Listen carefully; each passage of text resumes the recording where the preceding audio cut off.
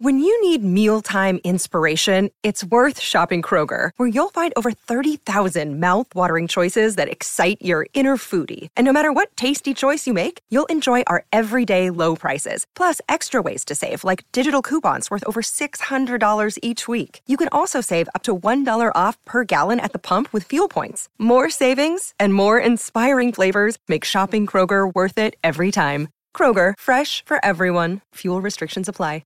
This podcast is brought to you by Nutwani Coalition's Farm Talk podcast. They have been serving the Hopi community since 2004 by working to reaffirm and preserve traditional Hopi farming. Go to nutwanicoalition.org to learn more. That's NATWANI coalition.org. Terraform Development is a Navajo and Hopi-owned engineering, architectural, and project management firm located in northern Arizona. The company has full-time staff and comprises of Navajo and Hopi employees. Terraform services include civil engineering, residential design, drone mapping, and project management on projects for your need. Terraform is a Priority 1 Navajo certified business and Hopi business license certified. Contact Terraform Development at TERRA4ORM.com and follow them on Instagram at Terraform Development.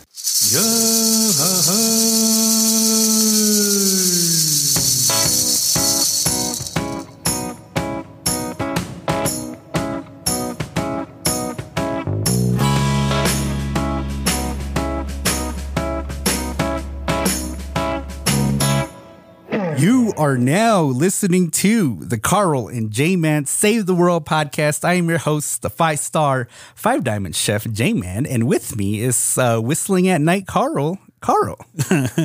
Hey, what's going on, guys? We to all of you out there, and, happy Wednesday. Thank you again for listening to us. It's our third episode. Happy Wednesday, or whatever day you may be listening to the podcast.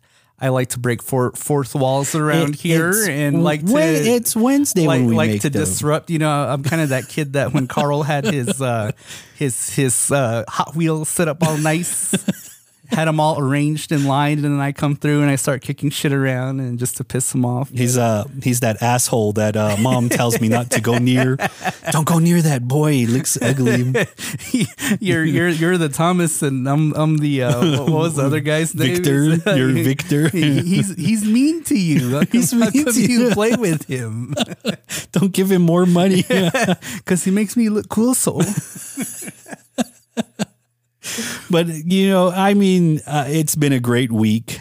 It's been a great week, and it's been a great start to the season. I'd like to thank everybody out there that has listened to episode 1 and episode 2. Yeah. Helping to get our numbers jacked up pretty high. We're getting up there in overall downloads, and just like to thank our supporters, everyone out there. And then also, too, I was thinking about last week's episode because we were talking about Hopi taboos. And then some listeners chimed in from a sticker that we posted on our Instagram story of additional taboos that we didn't talk about. One is that apparently you can't take the garbage out at night. I didn't know that. And that's something that I've done several times, and apparently there are other things too out there that are involved in this taboo area. But it was funny because then one of the listeners did message me, and then she asked, and she said that what was the conclusion, I guess, to your taboos of why you can't do taboos. And I was kind of puzzled. I was like, conclusion? What do you mean conclusion? Yeah, the conclusion is you can't do them. But then that got me to think is that we didn't talk about what bad things happen to people. The consequences of committing taboos. And from a Hopi perspective, for a lot of the consequences that are in relation to breaking taboos, it's almost always related to either you're going to get sick in some degree or you're going to cut time off of your life. I get. Yeah. And so in Hopi ideology, I guess it's this belief that we all have a time limit. On what our life's going to be. And so when we break these rules, that we lose time off of the time limit. And so, you know, that was one of the things that I had thought about. It's like, we didn't even talk about what the consequences were for taboos. But it was funny because then, you know, when a lot of the listeners started throwing out more ideas of what other taboos are out there, that, you know, when we first were talking about it last week, that I had it in my mind that I don't break a whole lot of taboos. Yeah. But then people were throwing it out there. Oh, you can't have sex in the shower. or you can't get head.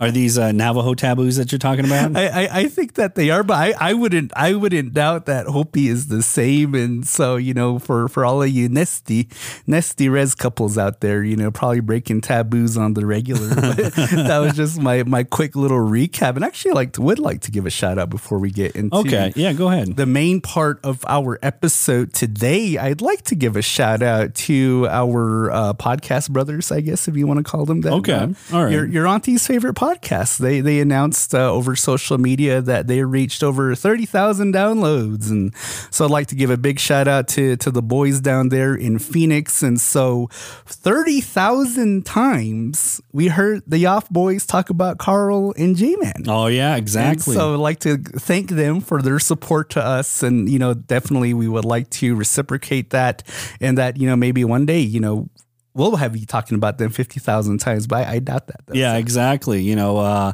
congratulations, guys, you know, for reaching that milestone. You guys are still in the Little League right now. You know, we're still heavy hitters, but, you know. It's so funny to hear you talk trash. It's enjoyable. I like it. Exactly. I try to stay subtle, but yet harsh. You try to stay subtle, but yet hardcore. I'm still hardcore at heart. I like that. So we do have some new 30-pack sponsors as well, too. You know, we have two of our newest 30-pack sponsors. So congratulations, or have a shout out to Shane Dempsey and Troy Lamovia. You know, for sponsor, for, you know, for giving us the green there to keeping us alive. Big shout out to Shane and Troy for joining our 30-pack circle of givers, helping to keep the party going on. I'd like to thank those two, and thank our other 30-pack circle of contributors, and then also to our season 6 sponsors. Big kwakwa to you all, because then, you know, as we mentioned before, that the CJ podcast brand is expanding, that we did add an additional person. And then so we mentioned Stacy last time. And so. Yeah, exactly. You know, I do want to give a shout out as well, too. Oh, thank you. It's been some time since you've given me a shout. I appreciate it, man. I do feel unappreciated around here sometimes, you know, because, you know, I am the guy that fuels the ship, so to speak. And yet, you know, I don't get any employee of the month plaques or any type of recognition dinners. In fact, I think you still owe me a lunch on a bet that we made a while back that you lost. And so, you know, thank you for the shout out. If we were Titanic, you would probably be on green class, because green class is the lower class. You would be like Jack, the stowaway. Disagree. Well, anyway, I would like to give a shout out over the past weekend and a half ago, I think it was. You know, my brother had his girlfriend had a baby, and we did one of our baby's naming ceremonies. Oh, cool! And you know, there's a lot of women involved on both parties, both of the ends of the clans, and you know, my brother's girlfriend, her clan is Maikas, which is Sun Forehead clan, you know, and they're, you know, they make the meals for the opposing team pretty much. For the father's side. For the father's side.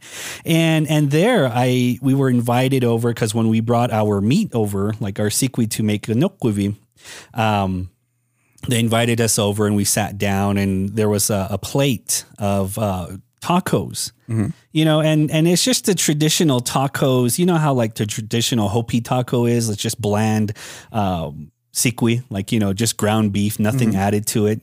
Yeah, you know, the traditional thing. And I wasn't expecting much of it, and I tasted it, and it's like, man, this is really good. It's like, this is not Hopi tacos here. I was scarfing them down. I was like, man, it's like, who made this thing here? And so, one of my guys, she was saying that one of the girls had made the tacos because they had listened to us. Oh, really? Because of the episodes that we said that I guess it was the food episode. They listened to us that we were saying that Hopi tacos are bland. We were complaining about that. And so they said, we have to use spice now in order to bring.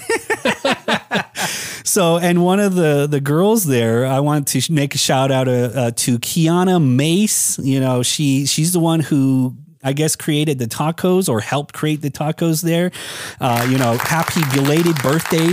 I think she told me it was in July, I believe. Because we did a shout out for birthday thing before. And she's like, I want a shout out over the birthday. And I said, well, I'll give you a shout out for your tacos. And would be Carl to be complaining about the food and how it tastes, which is not necessarily a taboo, but is something is discouraged. But big shout out to Kiana, to our sweetheart, for listening to us and to adding some flavor to an otherwise very bland meal. But quack. All right. Well, thank you. And then we did it again, spent 10 minutes of just doing shout outs before getting into the premise of our episodes. But then, the benefit is that we did decide to extend our episode lengths. Yeah. And so, exactly. We will be with you for quite a while. But today's topic for our episode is what happens when we come home. And I guess, there's some explaining to talk about that, because when I first told you, I said, our topic for this week is going to be what happens when we come home. And you responded to me and you said, well, Saul cooks me dinner. I was like, Carl, no, that's not what I meant. and so I guess really, what the meaning behind that of what happens when we come home, it's this idea that a lot of us on the reservation that grow up on the reservation are presented from those that are older than us. It's this idea of creating dreams. Yeah. It's this idea of that, you're going to get your education, you're going to go to college, you're going to move away from home, you're going to go to college, or you're going to pursue a profession into which you can learn valuable knowledge that's much needed back here on home.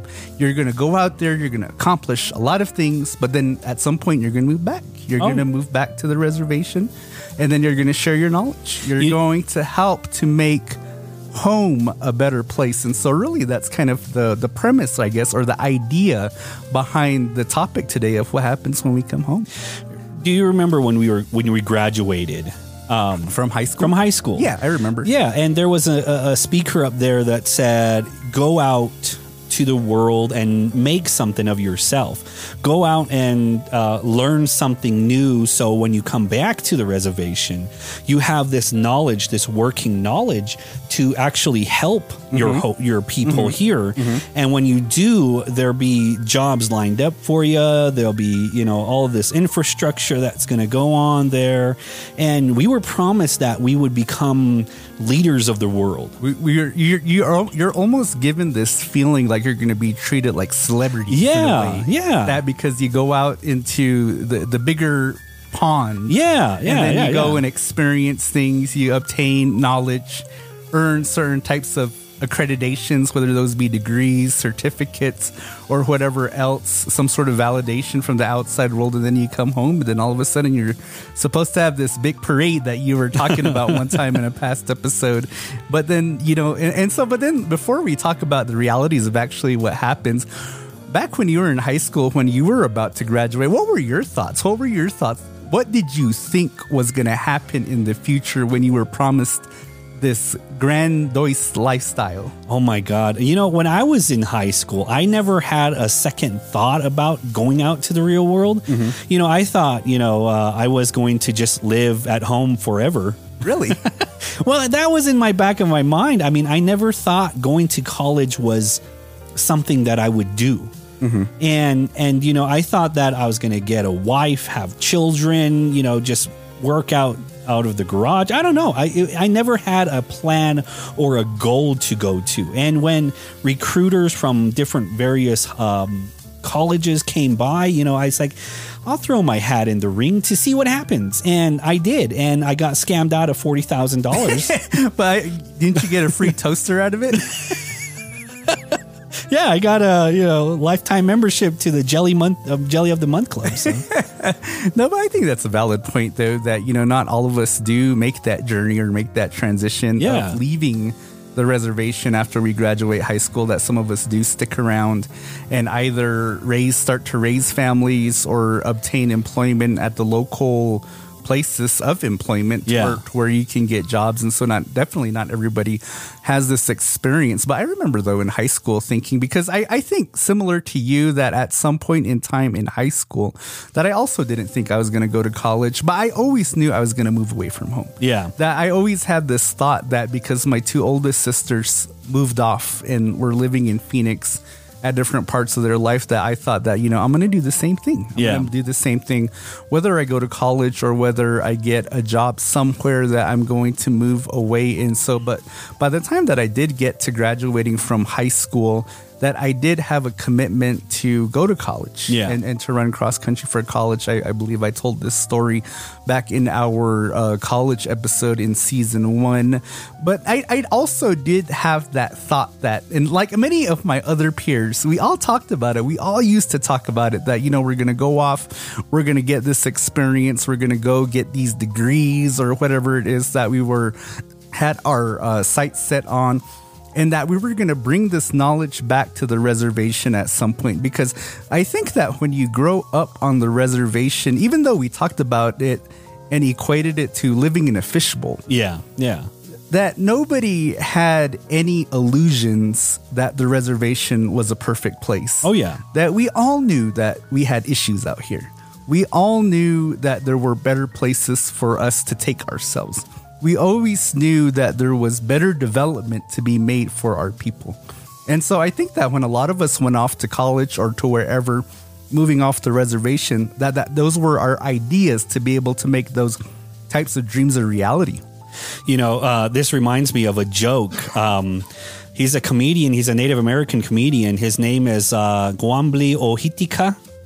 And I know it sounds weird coming from a Hopi guy trying to pronounce a Lakota name, but he said that, when he was living on the reservation, he had this notion that you couldn't leave the reservation.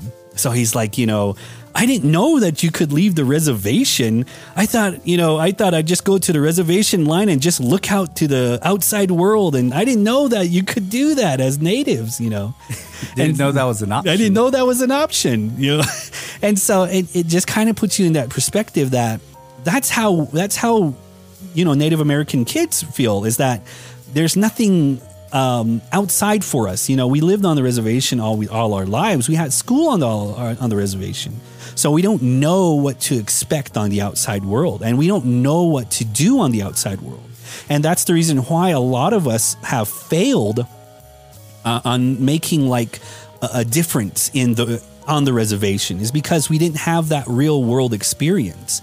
And when somebody comes up, or when somebody is in front of you and you're graduating saying that you're going to become leaders of the world, it messes with your mind to say that, how can I do that? How can I become a leader of the world? But I have no experience. I had nothing to look forward to. All I see was MTV and BET TV, all of these influences that were on social media, but yet nothing was influencing me to become something better. And so a lot of us on the reservation have failed because of that. And that's the reason why a lot of us, when we're coming back home or we're leaving the reservation, getting a degree or getting something and coming back, we have that failed notion to see that, man, my tribe failed me. And so that was like the kind of the eye opener of like, yeah, it is true that we just don't see it in a way where we want to see it, I guess. And I do apologize to the listeners out there, because I did space out for a minute on my notes. So, I don't know if this is a moment to correct Carl or not. No, it's not. But then, I guess, really talking about something that you did mention, because then, when you're talking about your dreams, that it's basically this blank canvas, right? Yeah. And then you start having these grand ideas of what it is that you want to accomplish. Yeah. But then, and I've always experienced this in my college experience, because my degree program was American Indian Studies, in bachelor's and master's degree. And so a large part of the conversation was, how can we fix the reservation? Yeah. And then, like lots of ideas, lots of great ideas. But then the problem, though, is that when you put an idea and then you bring it to reality, that you are often met with a lot of unexpected variables that you didn't take into consideration. And so, and I think that that's a pretty good transition into talking about the realities of what happens when we come home. Because then, as you mentioned before, sitting there in 2003 with your cap and gown on. Oh, yeah. With your green gown on, go Warriors. Yep. And then, you're hearing this grand old speech about, you're the future of our people. You're going to go out there into the real world. You're going to accomplish many great things. One day you're going to come home, and then you're going to bring this invaluable knowledge to our people and really help us rise up. And then, so, you start going off into space with your thoughts, and you're thinking that, I'm going to create a dojo in Tuba City. So, generations before me won't have the problems that I had. And then, you're thinking about all these ideas. And then when the time actually comes for you to come back home, what is the reality that we actually face? Well, we face living with our parents for a while. And because when I went to college, So and them were very proud of me for going to college. And, they said that, okay, yeah, you're going to make something of yourself. You're going to go out and into the real world and whatnot. And I was proud to see them by, like waving goodbye to them. And I remember that Gua gave me this speech saying that don't do anything bad that you'll ever regret the next day. Mm-hmm. And I took that to heart, and it's like, that is true, because, there's a lot of things that influence you in college and whatnot. Of course, if you see Porky's 1, 2, and 3. And I know you've seen all three of them numerous times. Exactly. Pausing certain parts, ruining your VHS tape. Rewind and pause. Yeah, exactly. What Bahanas refer to, it's called a pause and toss. So anyway, back to my story is that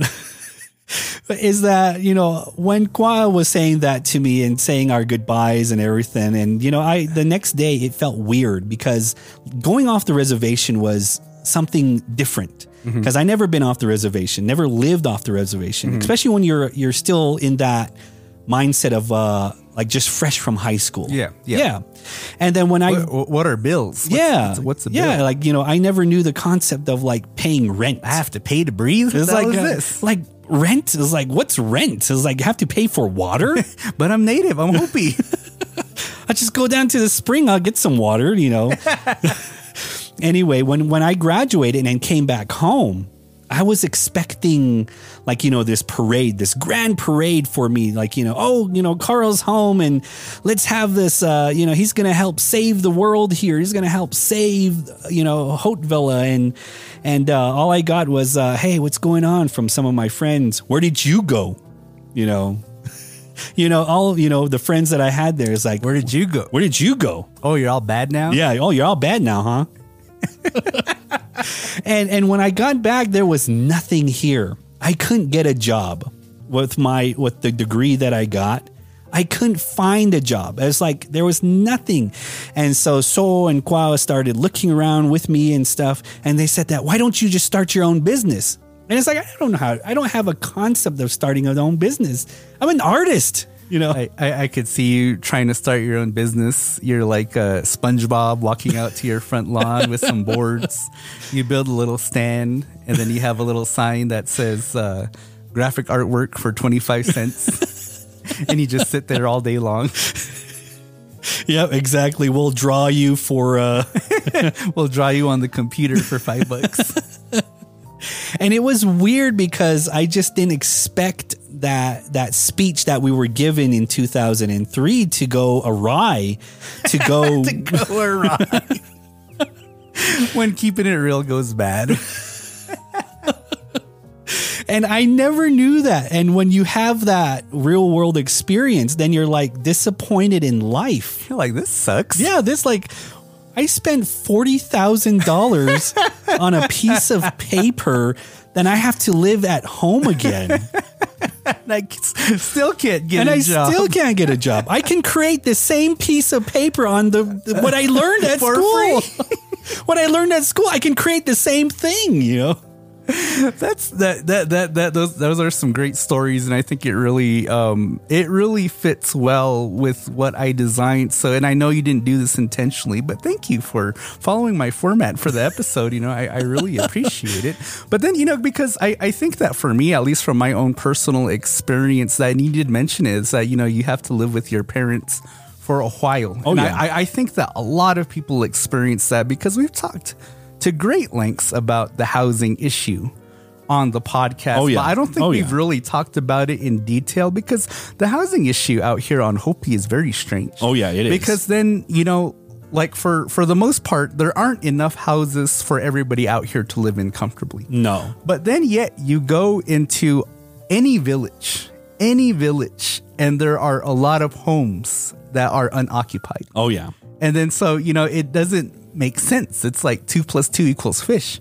How do we have a housing issue, but yet you have so many unoccupied homes in villages? But of course, you know, the real issues with those is that folks are fighting over the homes, or the person that's in charge of the home doesn't want to live home. They're living someplace else. Oh, yeah. Yeah. But then they don't let anybody else live in it. And so it stays unoccupied.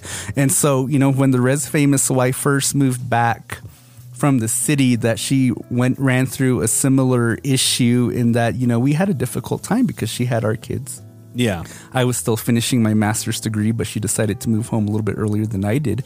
And that, you know, she had to rent out a trailer home in Tuba City. Yeah. And so that's where she was living for a bit. Yeah. But then in the middle of living in that trailer, that she had to move out because the owner decided to sell the trailer to somebody else. And then she was living in a hotel for a few months before we ended up getting the home that we're living in right now. And so a lot of other individuals out there have issues because for a lot of people that do come home and are able to find jobs, are able to find work, are able to make a living, that it's not difficult for people like us to go out and purchase something like a trailer, right? Yeah. Like a trailer that you can move.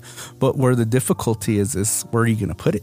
Yeah. Because not all of us have places that you can put a trailer. And so, you know, that was the issue that me and the Res Famous wife ran into, is that we could purchase a trailer, but where are we going to put it? And so it was difficulty of finding a place to put it. And I know that that's a lot of issues that other folks find when they're trying to find a place. And then, as you mentioned too, the work, because then, you know, for myself, it's that, you know, I in the profession that I'm working in now isn't something that I went to school for. Yeah. And I know that's kind of similar to your situation. Oh, yeah. Yeah, exactly. And very similar to a lot of other people in a lot of different places that they work out here on the reservation, because we've documented it before that the workforce just isn't very deep in terms of the diversity of what it is. Is that more than likely, if you're going into the educational field, if you're going into the healthcare professions, you'll be okay. Oh, yeah. You'll be okay, because for the most part, I know that schools out here are always looking for individuals with that type of educational background, that the healthcare centers are always looking for people. But what happens when you decide to become a scientist? Yeah. What happens when you decide that you want to become an architect? Or what happens when you decide to become something else? And in your case, a graphic designer. Yeah. That, you know, what happens when you come home? And so, you know, that's kind of the difficult thing, is that, like you said in your speech, is that we were promised bright futures. Yeah. We were promised parades. We were promised all these other types of great benefits. But yet after we go through the process of moving away from home, getting our degrees, putting in a lot of effort. And see, that's the thing. Getting a degree isn't easy. No, it's not. You know what I mean? Like it's a lot of effort. It's a lot of work. It's a lot of time commitment. It's very difficult to get a degree. You get that, you come home, and then you're basically almost to a degree stuck at the very beginning from what you started. Exactly.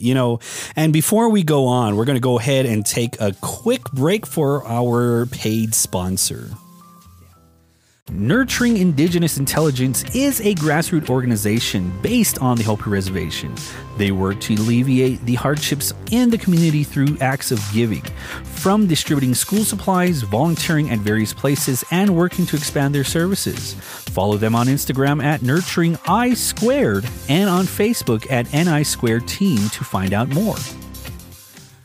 And so for sure, we're not the only individuals out here that have experienced that type of splash of cold water in the face. Oh, yeah. No. When we come home. And then, I think the other difficult thing, and you kind of alluded to it a little bit to a degree earlier, is that how we fit back into our communities. Yeah. How we start kind of, I guess, assimilating back to reservation society, because then, for the most part, when you move off the reservation, that you do assimilate to wherever it is that you're living. And for me, I lived a large part of my 20s, my entirety of my 20s in the Phoenix area. Yeah. And so I very much assimilated to that type of culture.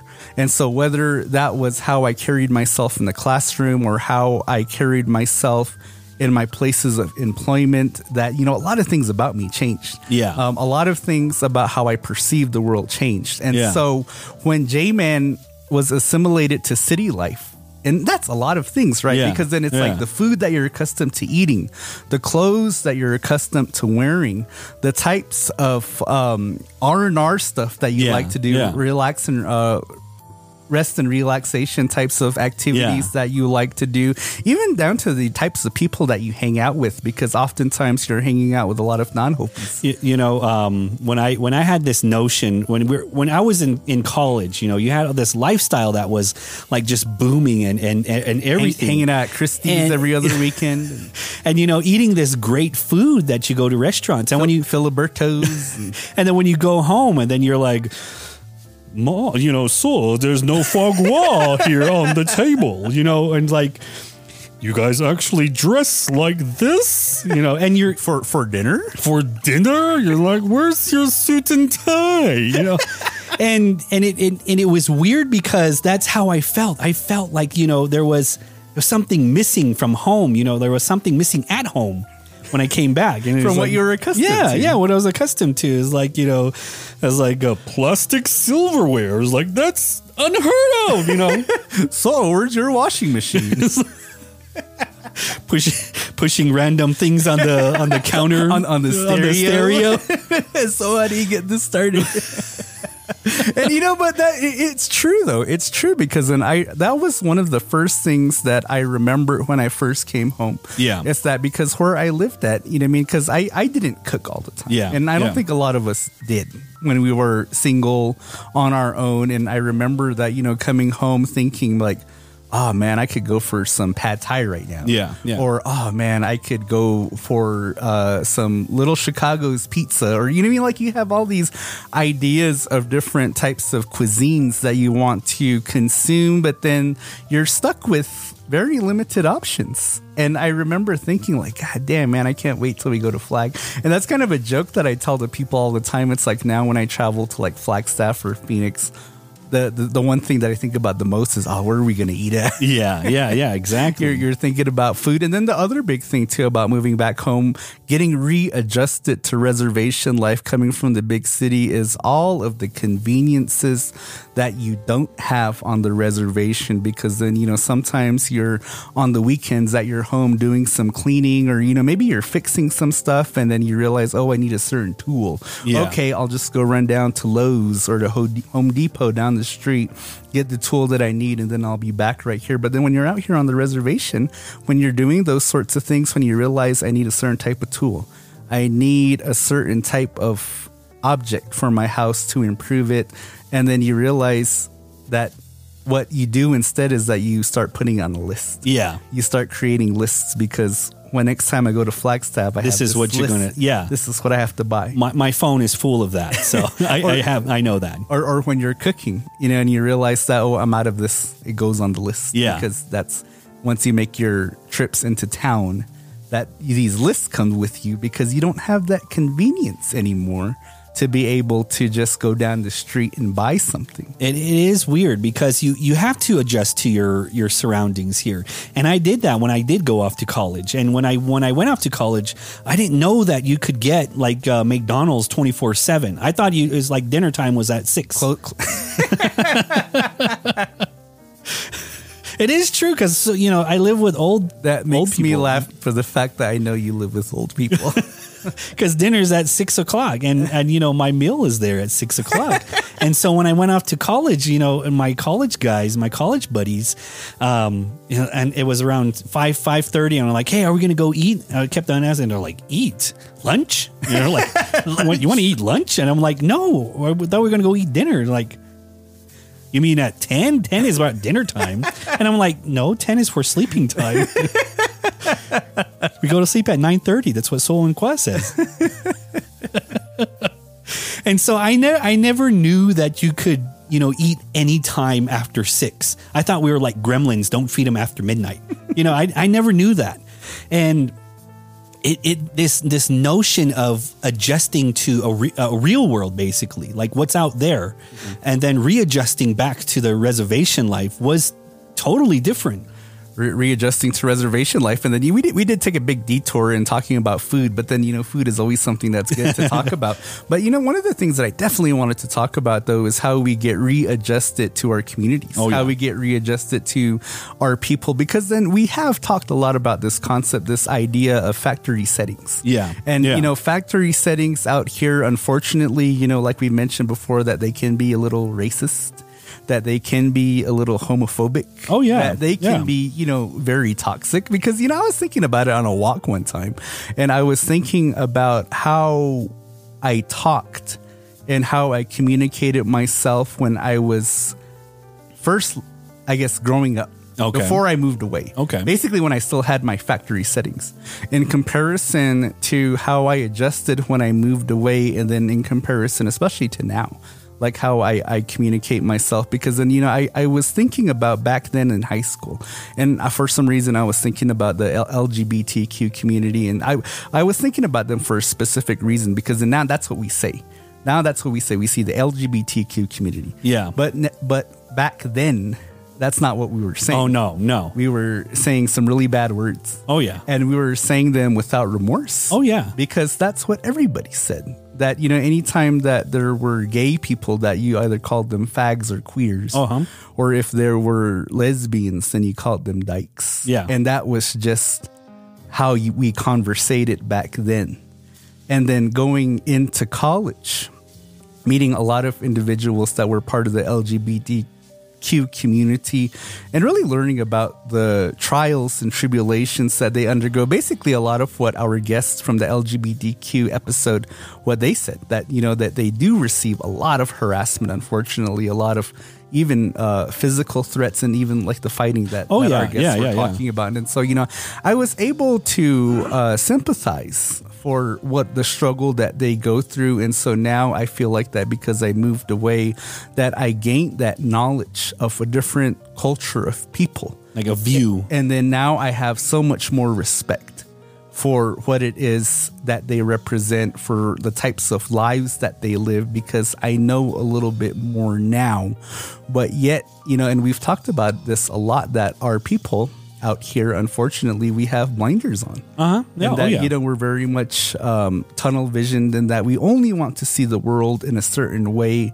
And God forbid if anybody lives their lives outside of these blinders that we have, that, then, they're going to receive criticism for those folks that are living like that. Exactly. And, when I was in college, I still talked in that mindset of like on the reservation, like saying bros, like, when I was talking to what was that guy called, the admin guy that checks you in or something like that. In college? Yeah, in college. And a counselor or something like that? Yeah, a counselor or something. I don't know what he was. Advisor?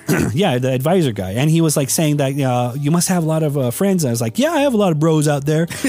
Yeah, talking to some hoes and bros, Yeah, and I talked in that notion, saying that, or that mindset of still living on that reservation.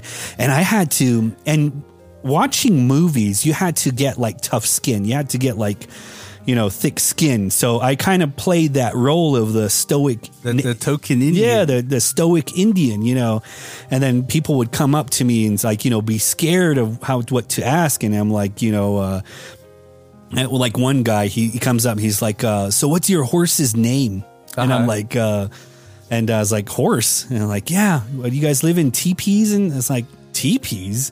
I was like, no, I'm a Hopi Indian. And he's like, never heard of you guys. And I'm like, okay, don't hear about us then. And so it was that weird mindset of explaining who you are to the people out there, because nobody knows who we are. Nobody knows that concept of like, there are more Indians than, there are other Indians like Hopi or different Southern Indians and stuff. And it was weird in a way, because I never knew that I had to explain who I was to people that I didn't know. It was just because living on the reservation, you never knew, you never had that. You never had that notion to explain who you were. Everybody knew who you were. Like, they would say that, are you so-and-so's godson, or are you so-and-so's grandson? And they're like, yeah, I am. It's like, oh, I know your dad, I know your mom. And, and you never had that experience of like explaining yourself. So it was weird in a way to have that experience. Well, you sticking to the format didn't last very long. But thank you for that, Carl. And I'm sure that, others out there can relate to that conversation. Oh, yeah, exactly. But speaking back to the people out here rather than the people out there. But, like some of the adjustments, I guess, that are kind of difficult is that because I think that one of the things that I think about a lot that really sticks out in my mind about reservation people is that, oftentimes that people out here can have like a real bad negative attitude. Oh, yeah. Because then sometimes, like that, like you were saying, like when you first came home and then you told your friends that, oh, I'm home now. Yeah. And then the reaction is, oh, where were you at? You're all good now, or you think you're too good now. Yeah, you're all bad now. You're all bad now. And so, you do sometimes get treated that way. Oh, yeah. By individuals, because then, you're coming home, you're speaking your Harvard accents, as one of our listeners proclaimed out there on Facebook, that, your swagger changes. How you carry yourself changes, because then like that, like we don't like our hamburgers cooked well done anymore. Oh, no. We like them medium. Oh, yeah. We don't like our steaks well done anymore. We like them medium rare. And some of us like to throw blue cheese on there, or, you know what I mean? Like to us, Bud Light tastes like water now. And then, we want to drink the stronger IPAs. And so, we change. Yeah. We change by living out in the bigger city, that we change, and that when we come home, that we carry ourselves in a different way. And sometimes, like I like to make myself stand out a little bit, like when we're going down to the Kiva, for example, I like to wear my my polo sweatpants in the wintertime because I want to stand out a little bit. Just very recently, I was gifted my very first cigar, and I was like, oh, I'll show them. I'll be really different when I take this cigar down to the Kiva, and then I'll be smoking that while everybody's smoking their cheap cigarettes. You heathens out there still smoke this. You'll see me down in the Kiva with my cigar and my glass of cognac. Glass of cognac out there is like it's like a Raja. and so it does take an adjustment. And even the other thing too that I guess that I think about often too, the other adjustment is that when you're communicating with individuals out here, that they do talk like that. How they have that reservation vernacular still in how they communicate. But yeah, I talk like this. Like I'm comfortable talking like Fraser Crane or like Sheldon Cooper, or you know what I mean? Like I'm just comfortable in talking, I guess, in a little bit more developed English speak, even though, I recognize that my English isn't the greatest all the time. I just read that if your English is very, very bad, that means that your first language was not English. So congratulations to everybody who has broken English, because learning English as a Hopi person is very, very hard, because you're around Hopi people all the time who speak Hopi. And when you figure out that Hopi is, and you pick up the words, and when you start to learn English, then it's kind of hard for you to differentiate the two. So I think that's only in certain contexts, and I think really what they say is that when you speak English with an accent, it's when you speak another language. Yeah, that's true. Because I do know a lot of people that speak broken English but can't speak Hopi. Oh, yeah. All right. Before we go on, we're going to go ahead and take another quick break for our paid sponsor. Coenvioma Law, PLLC is 100% native owned and operated, founded by Vern Coenvioma. Their practice areas include corporate law, business transactions, finance, economic development, gaming, casino development, online gaming, real estate, environmental permitting and approvals, telecommunications, government affairs, employment and labor relations, historic preservation and cultural resources, and energy. Coenvioma Law is committed to making positive and lasting change in our communities as they support nonprofit volunteering, community activism, and employing Indian preference in hiring and vendor relations.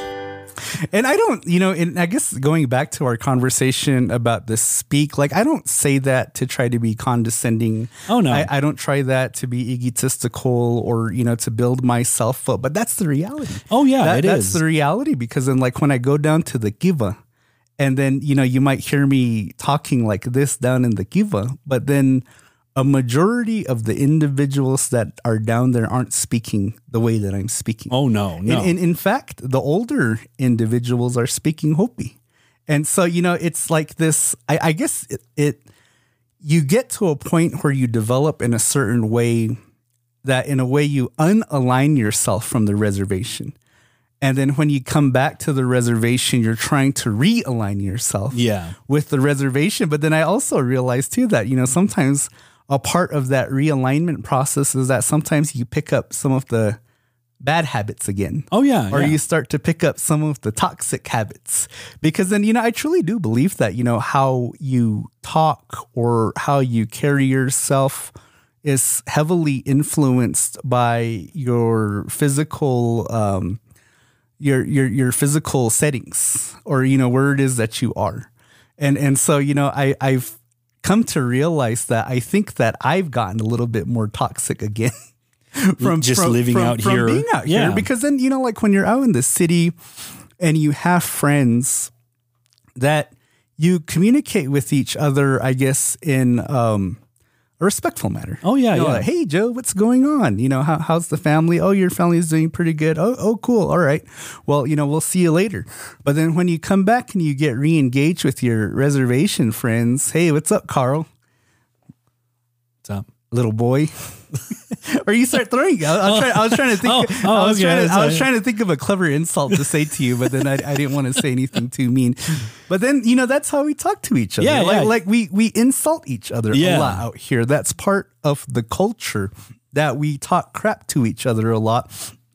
Yeah, exactly. And especially like with the dynamics that we've talked about before, that as Hopis within our culture, that you tease your nieces and nephews. You tease your sisters. You tease people that belong a part of your clan for reasons I'm really not sure as to why we do that. Yeah. But that's what we do. But that's part of the culture. Because then, I'll see my nieces or other clan sisters posting on social media and I talk shit because, that's part of the culture. And then, it happens in other way around. And so it's like this shit talking redevelops in you. When you come back home, because that's a part of the reservation culture. And then sometimes, it kind of backfires on you, because I have this buddy that is an urban Hopi. Okay. And he practically disowned me on social media because he got tired of my shit talking.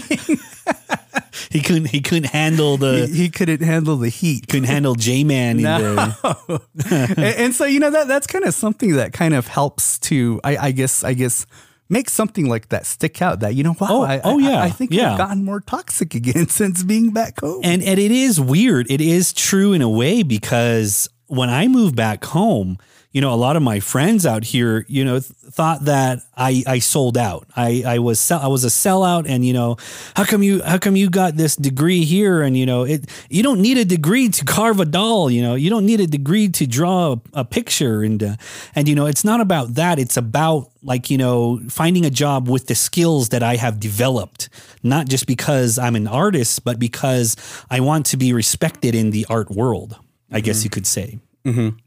And then I think, too, that a lot of the other big change that people like us experience is that when you live in a big city and you start not only just outside of your education, whatever it is that you're trying to get a certain type of training for to build a career for yourself. Okay. But like when you actually start to work. Yeah. That when you actually start to work in certain areas, that in the city that there's a concept that they call professionalism. Professionalism meaning that, you know, you dress appropriately when you go to work, that you converse with your colleagues, your coworkers in a certain way, because that's professional. To be like that you develop certain habits, you show up to meetings on time, or, you know, you communicate with other folks respectfully, because that's professionalism.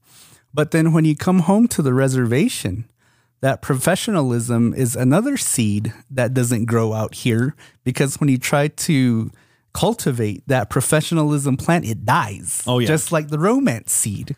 And so, you know, I think that that's kind of a big adjustment. And it's something sometimes, a lot of times, that it's a difficult adjustment for folks like us to make, because then I guess from my experience, and I do have it written on my format for this part of the episode, J-Man goes off. And so I'm about to rant right now. All right, go ahead. But then, you know, when you think about in the outside community, when you think about how things work, the types of processes that exist in certain types of organizations, that there's sense to it. Like, you know, like goals are established. And so everybody that's working under a certain umbrella, that we're all organized so that the organization overall is working towards those goals. Yeah. But when you come home out here and then you get thrown into the work environment out here, that a lot of the times that a lot of the work environment, how is this? It's established. It's very chaotic. Okay. And that oftentimes there are no defined goals. All right. And oftentimes the people that you work with are either not fit for the jobs that they're working in, or they don't do their jobs. They don't know how to do their jobs, but yet they continue to have a job. Uh-huh. While individuals out there that want to come home, that have some sort of training in certain areas, that they don't have those opportunities to do so because somebody else that's not fit for a certain type of position is continuing to hold that position. So pretty much you're saying that, you know, if you know somebody in the business, you know, and you get a job there, you don't even have to have a degree in order for you to work at a professional level. So hence the tribe. Pretty much. I'm pretty sure the rumors are true.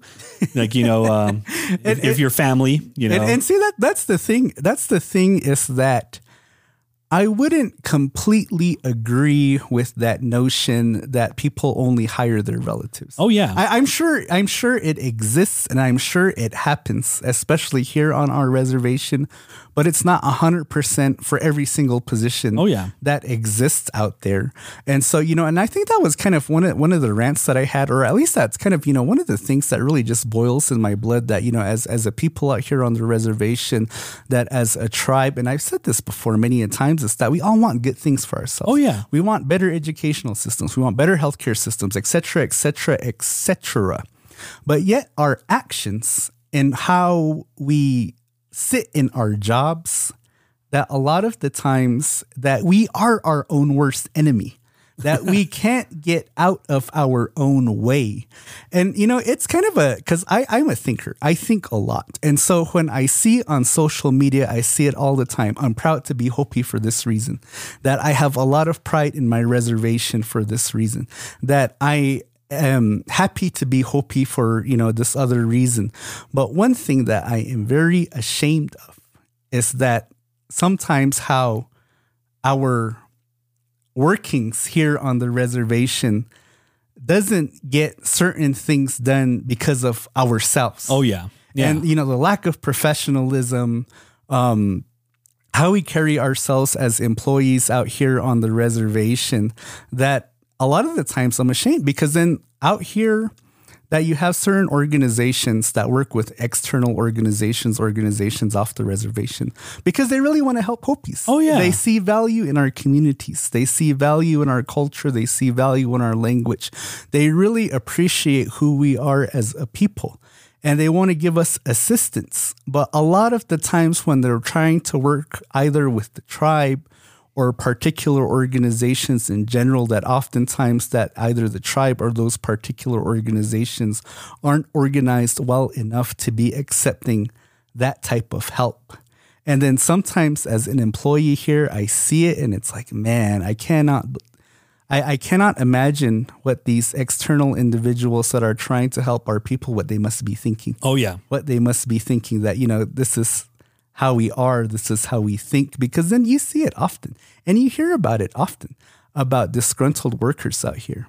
And, one of the things, one tip that I was given that I always think about when I was working in the kitchens was somebody told me that anything in regards to work, don't take it personally. It's just business. Oh, yeah. Yeah. But that idea isn't accepted out here, that out here, everybody takes everything personal. Oh, yeah, exactly. And so when there are people out there that aren't doing a good job, you tell them that they're not doing a good job, they take it personally. Mm-hmm. They can't separate that. An employer isn't attacking your personal integrity, but rather they're attacking your performance. Yeah. Which is two separate things. And then for that worker, that's something that they have complete control over, that they could work harder to do a better job. And, I think that, and it's difficult too, because like when you're a person that takes up leadership roles, especially on the reservation, that you hear a lot of criticism. You hear a lot of criticism from individuals out there. And, unfortunately, that for all of the people that do the criticizing, more than likely, they only know 0.1% of the whole story. Oh, yeah, exactly. That they don't know 99.9% of the story, but yet they feel that they have enough information that they can go on Facebook and talk crap about certain things, talk crap about our Hopi programs, talk crap about our educational systems, talk crap about our healthcare systems.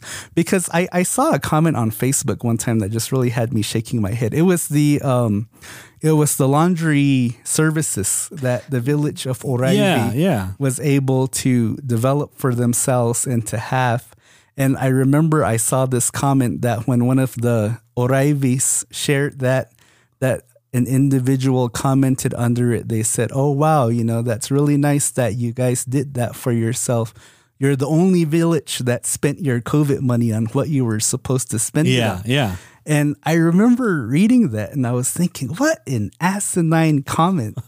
Like, what makes you think that you have the knowledge of what every single village spent their COVID funds on to make that kind of assessment, that you're the only village that spent your COVID funding on what you were supposed to spend it on? Yeah, yeah. And unfortunately out here that you get a lot of that type of attitude. Oh, yeah. And it chases a lot of people away, because I'll admit that I've had those moments where I'm like, fuck this. I'm going to go back to Phoenix, because, it becomes weight in your pockets, and it's hard to move, especially when you have good intentions in your heart. You want to help your community, that when all this negativity is out there, that it becomes rocks in your pocket.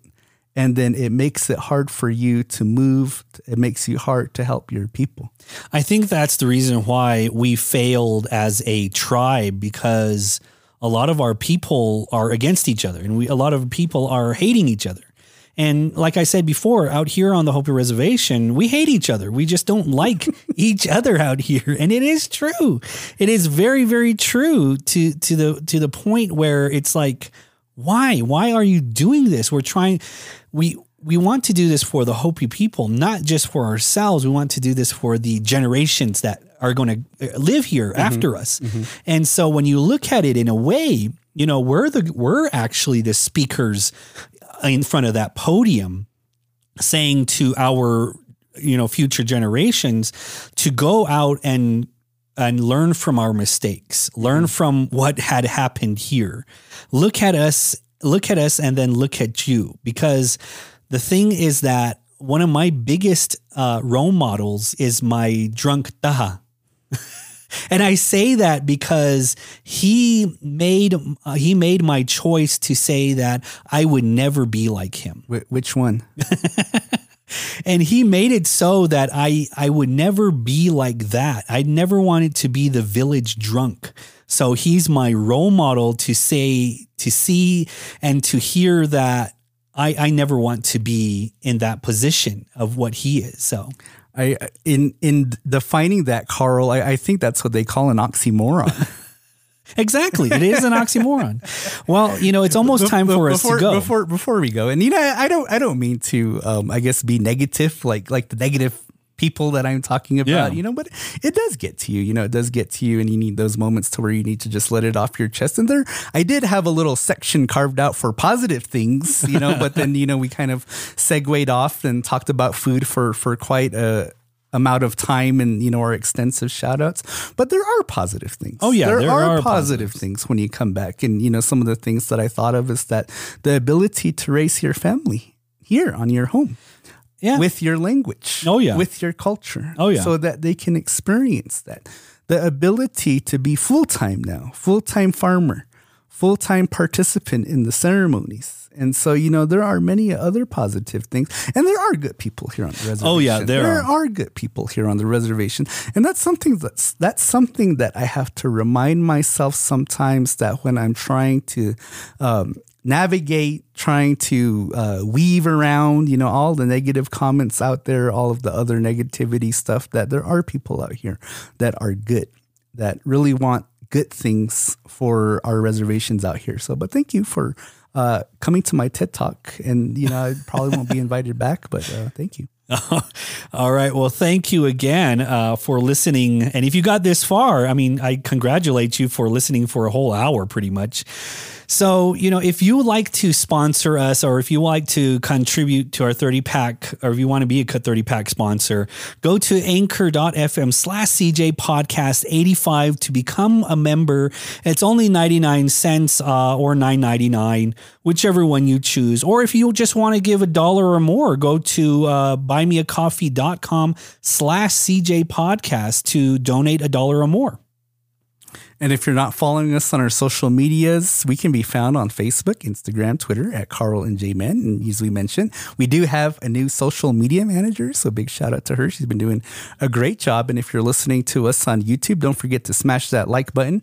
Hit subscribe. If you're listening to us on Apple Podcasts, please give us a 5-star review. I know that, sometimes rants aren't fun to listen to, but thank you for indulging me. All right. Well, thank you again for listening to Carl and J-Man Save the World podcast. My name is Carl, and this is my best friend, J-Man. So long. Quack, quack.